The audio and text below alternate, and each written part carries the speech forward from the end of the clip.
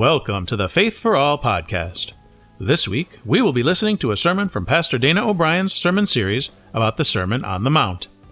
This sermon series was originally given between August and November 2023. We hope this sermon is both meaningful and educational for you.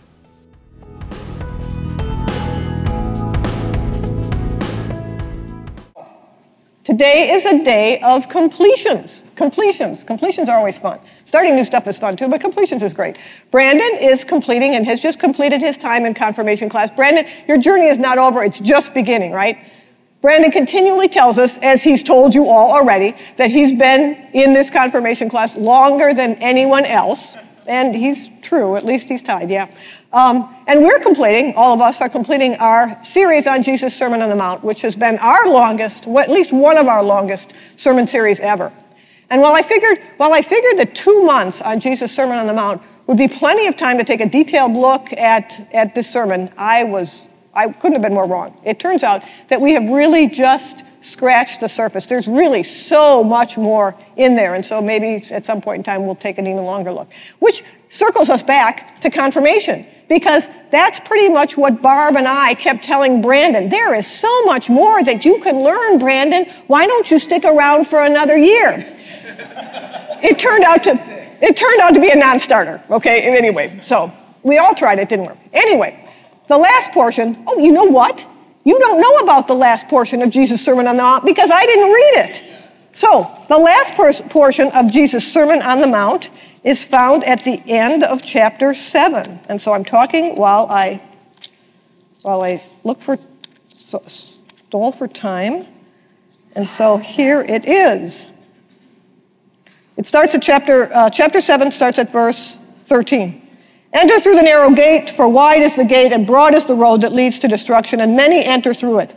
But small is the gate and narrow the road that leads to life, and only a few will find it. Watch out for false prophets. They come to you in sheep's clothing, but inwardly they are ferocious wolves. By their fruit you will recognize them. Do people pick grapes from thorn bushes or figs from thistles?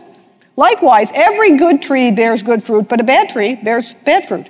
A good tree cannot bear bad fruit, and a bad tree cannot bear good fruit. Every tree that does not bear good aren't scary. They aren't threatening. Yeah, urgent. Yeah, they are.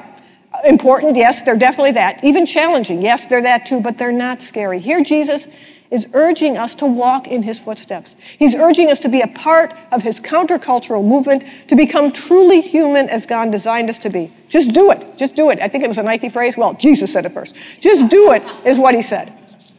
And of course, Jesus' call to follow, which was extended to that first community who was sitting there listening to him on that mountaintop 2,000 years ago, it's the same invitation, the same one that he extends to each of us today and every day, okay? But in order to really appreciate it, we need to remember exactly what it means to follow. And that's what he was explaining throughout this entire Sermon on the Mount. So again, remember where we are, right? It took us 2 months, but I'm going to give it to you in 30 seconds. Jesus has just announced the arrival of God's kingdom for everyone. And what he's doing is he's gathering people around him to be part of this new community. This is going to be a community that will live out the values of God's kingdom right in the middle of a world that lives very, very differently, right? So first, we remember he announced this countercultural nature of God's kingdom by blessing those who were never considered blessed by any of the world standards, right? And then he elaborates on this radical nature of the kingdom, right? It's a kingdom where we speak and act in ways that honor and respect the human dignity and the image of God in all people. It's where we worship because that's who we are, not because we want others to notice us, right? It's where we pray for the needs of all people, and then we act. We work to accomplish God's will rather than our own. It's a kingdom where we are free from worry, as Brandon told us, right? Where we're free from worry because we trust that our Heavenly Father, who loves us more than anything, will provide for all our needs. And it's a kingdom where the love of God and neighbors, yes, again, as Brandon reminded, even enemies, guides our actions as we treat everyone as we want to be treated. And we've seen it week in, week out for the last 2 months. What Jesus is talking about here is not simply changing our behavior.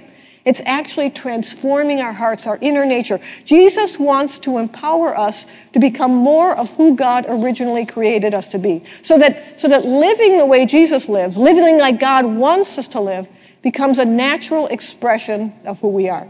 And we know this. We can't do this on our own. That can only happen as our relationship with God deepens and we get to intimately know and trust our Heavenly Father just like Jesus does, right? So today, Jesus ends his sermon by first offering his listeners a choice, right? That's the way everybody ends a sermon. It's sort of like Jesus' altar call, except they'd have to walk up a mountain. But anyway, he ends his sermon by offering us a choice between the narrow and difficult path of living in accordance with God's kingdom values, or the wider and easier path, which happens to be the one that's taken by most people who will live according to the world's values, right? It's a choice he's presented to us at various times in the sermon. Think back, for example, when he reminded us that you can't serve two masters. You got to pick one, right?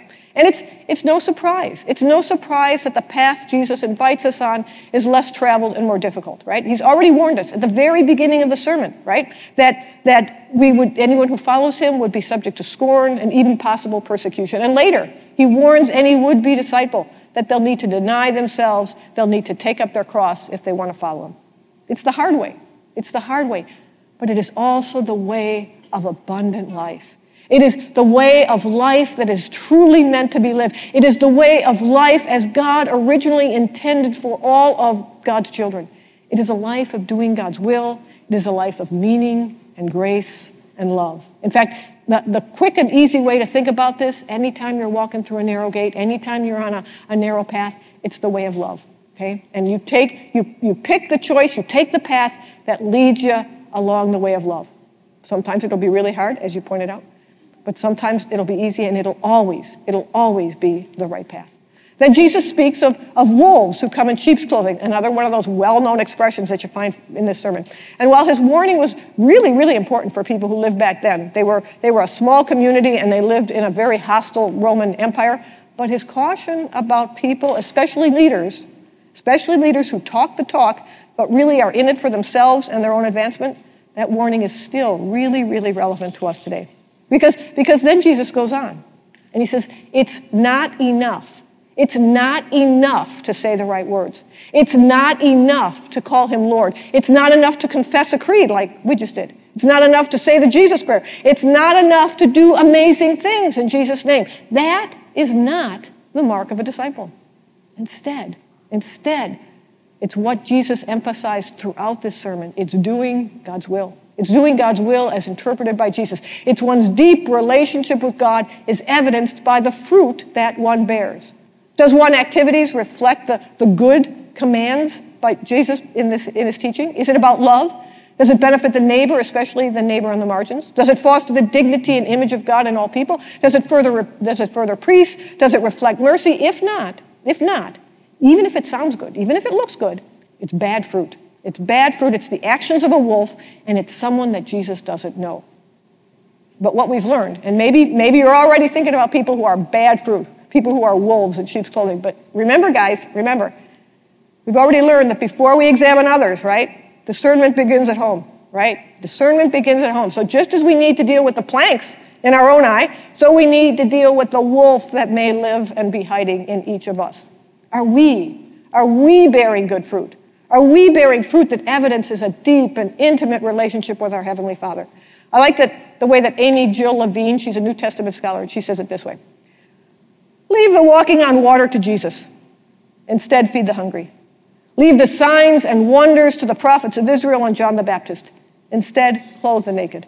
Leave the deeds of power, the mighty works to God. Instead, welcome the stranger.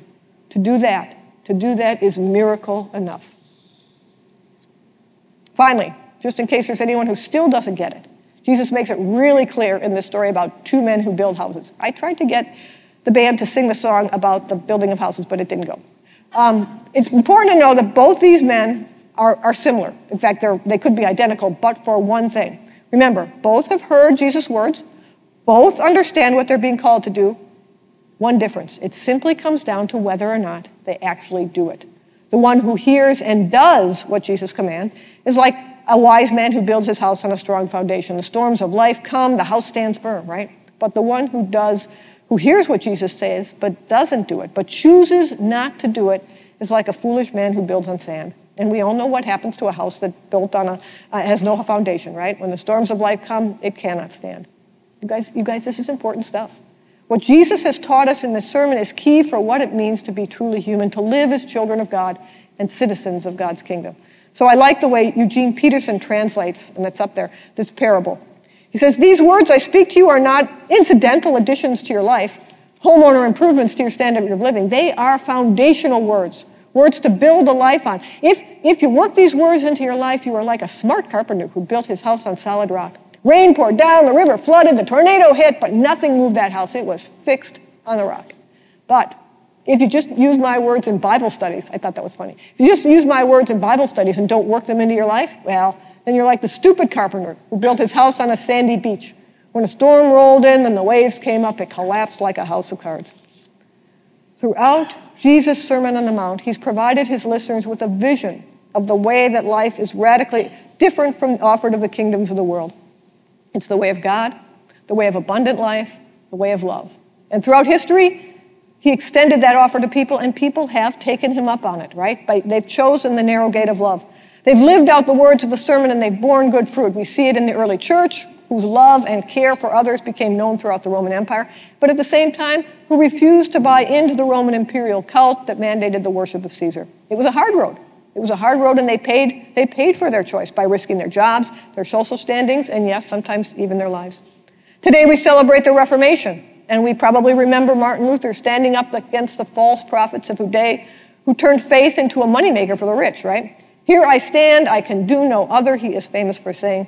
He too took the hard road. He risked his life through his choice to follow a God of grace.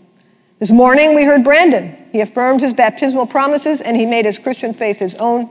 He, with all of us, confessed our creedal statement and promised to trust in God and live into the values of God's kingdom. And that's a huge commitment, right? It's a huge commitment by Brandon, by all of us. But that's just the beginning. That's just the beginning. See, and you thought you were done. That's just the beginning, because now Brandon and all of us are called to go out and to actually do it, to live as the people God has called us to be, and to reflect God's love in every part of our lives. And you guys know it is not easy, especially now, as our world seems so dark for so many. Right? We've got gun violence that continues to take so many innocent lives in Maine, and then this morning in Chicago again. We've got horrendous storms like the one that just hit Acapulco that continue to wreak havoc on people all around the world, and it is impossible. It is impossible not to feel overcome by the tragedy in Gaza that's unfolding around us, with so many civilians trapped.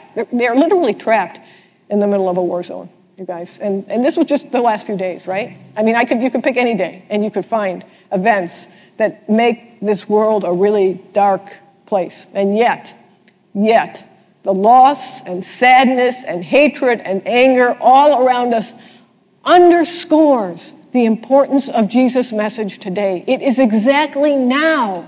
It is exactly now, when our world seems to be unable to find hope anywhere, that we need to be that light. We need to be that salt. We need to very intentionally live out Jesus' alternate way of love and peace and grace, right?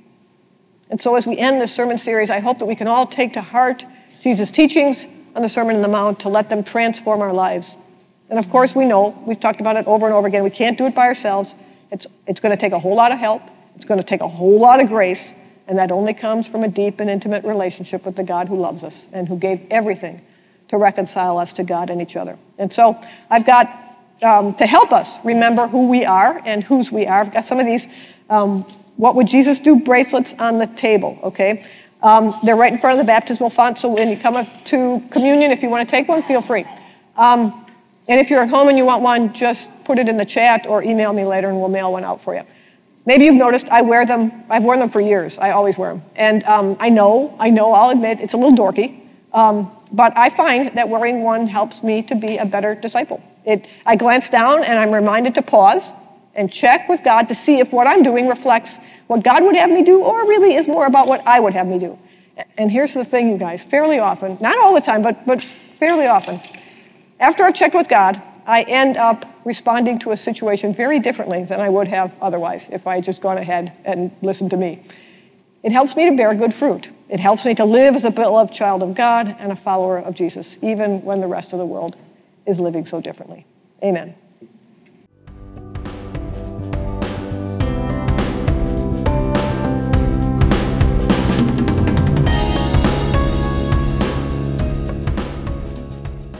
We hope you enjoyed this podcast and that you're able to bring some of these concepts into your life. Come back next week for another episode of Faith for All. Faith for All was created by Cross of Glory Church. If you'd like more information on Cross of Glory, please visit our webpage at crossofglory.com, where you can learn more about the church, see our upcoming events, and watch previous services and sermons. You can also find us on Facebook and YouTube. Everyone, and we do mean everyone, is welcome to join us at 9:30 a.m. each Sunday morning for worship on our website, Facebook, YouTube, or in person at 14719 West 163rd Street, Homer Glen, Illinois. If you enjoyed this podcast, please tell your friends, family, and anyone else you can think of about it. Faith for All is available on Podbean, Spotify, Apple and Google Podcasts, or wherever else you find podcasts. Todd Mazzara created our original music. John Uzzardo engineered the sound. Jeff Wanderson handled the production duties. And I'm your friend and humble announcer, Andrew Morin. Thank you for joining us.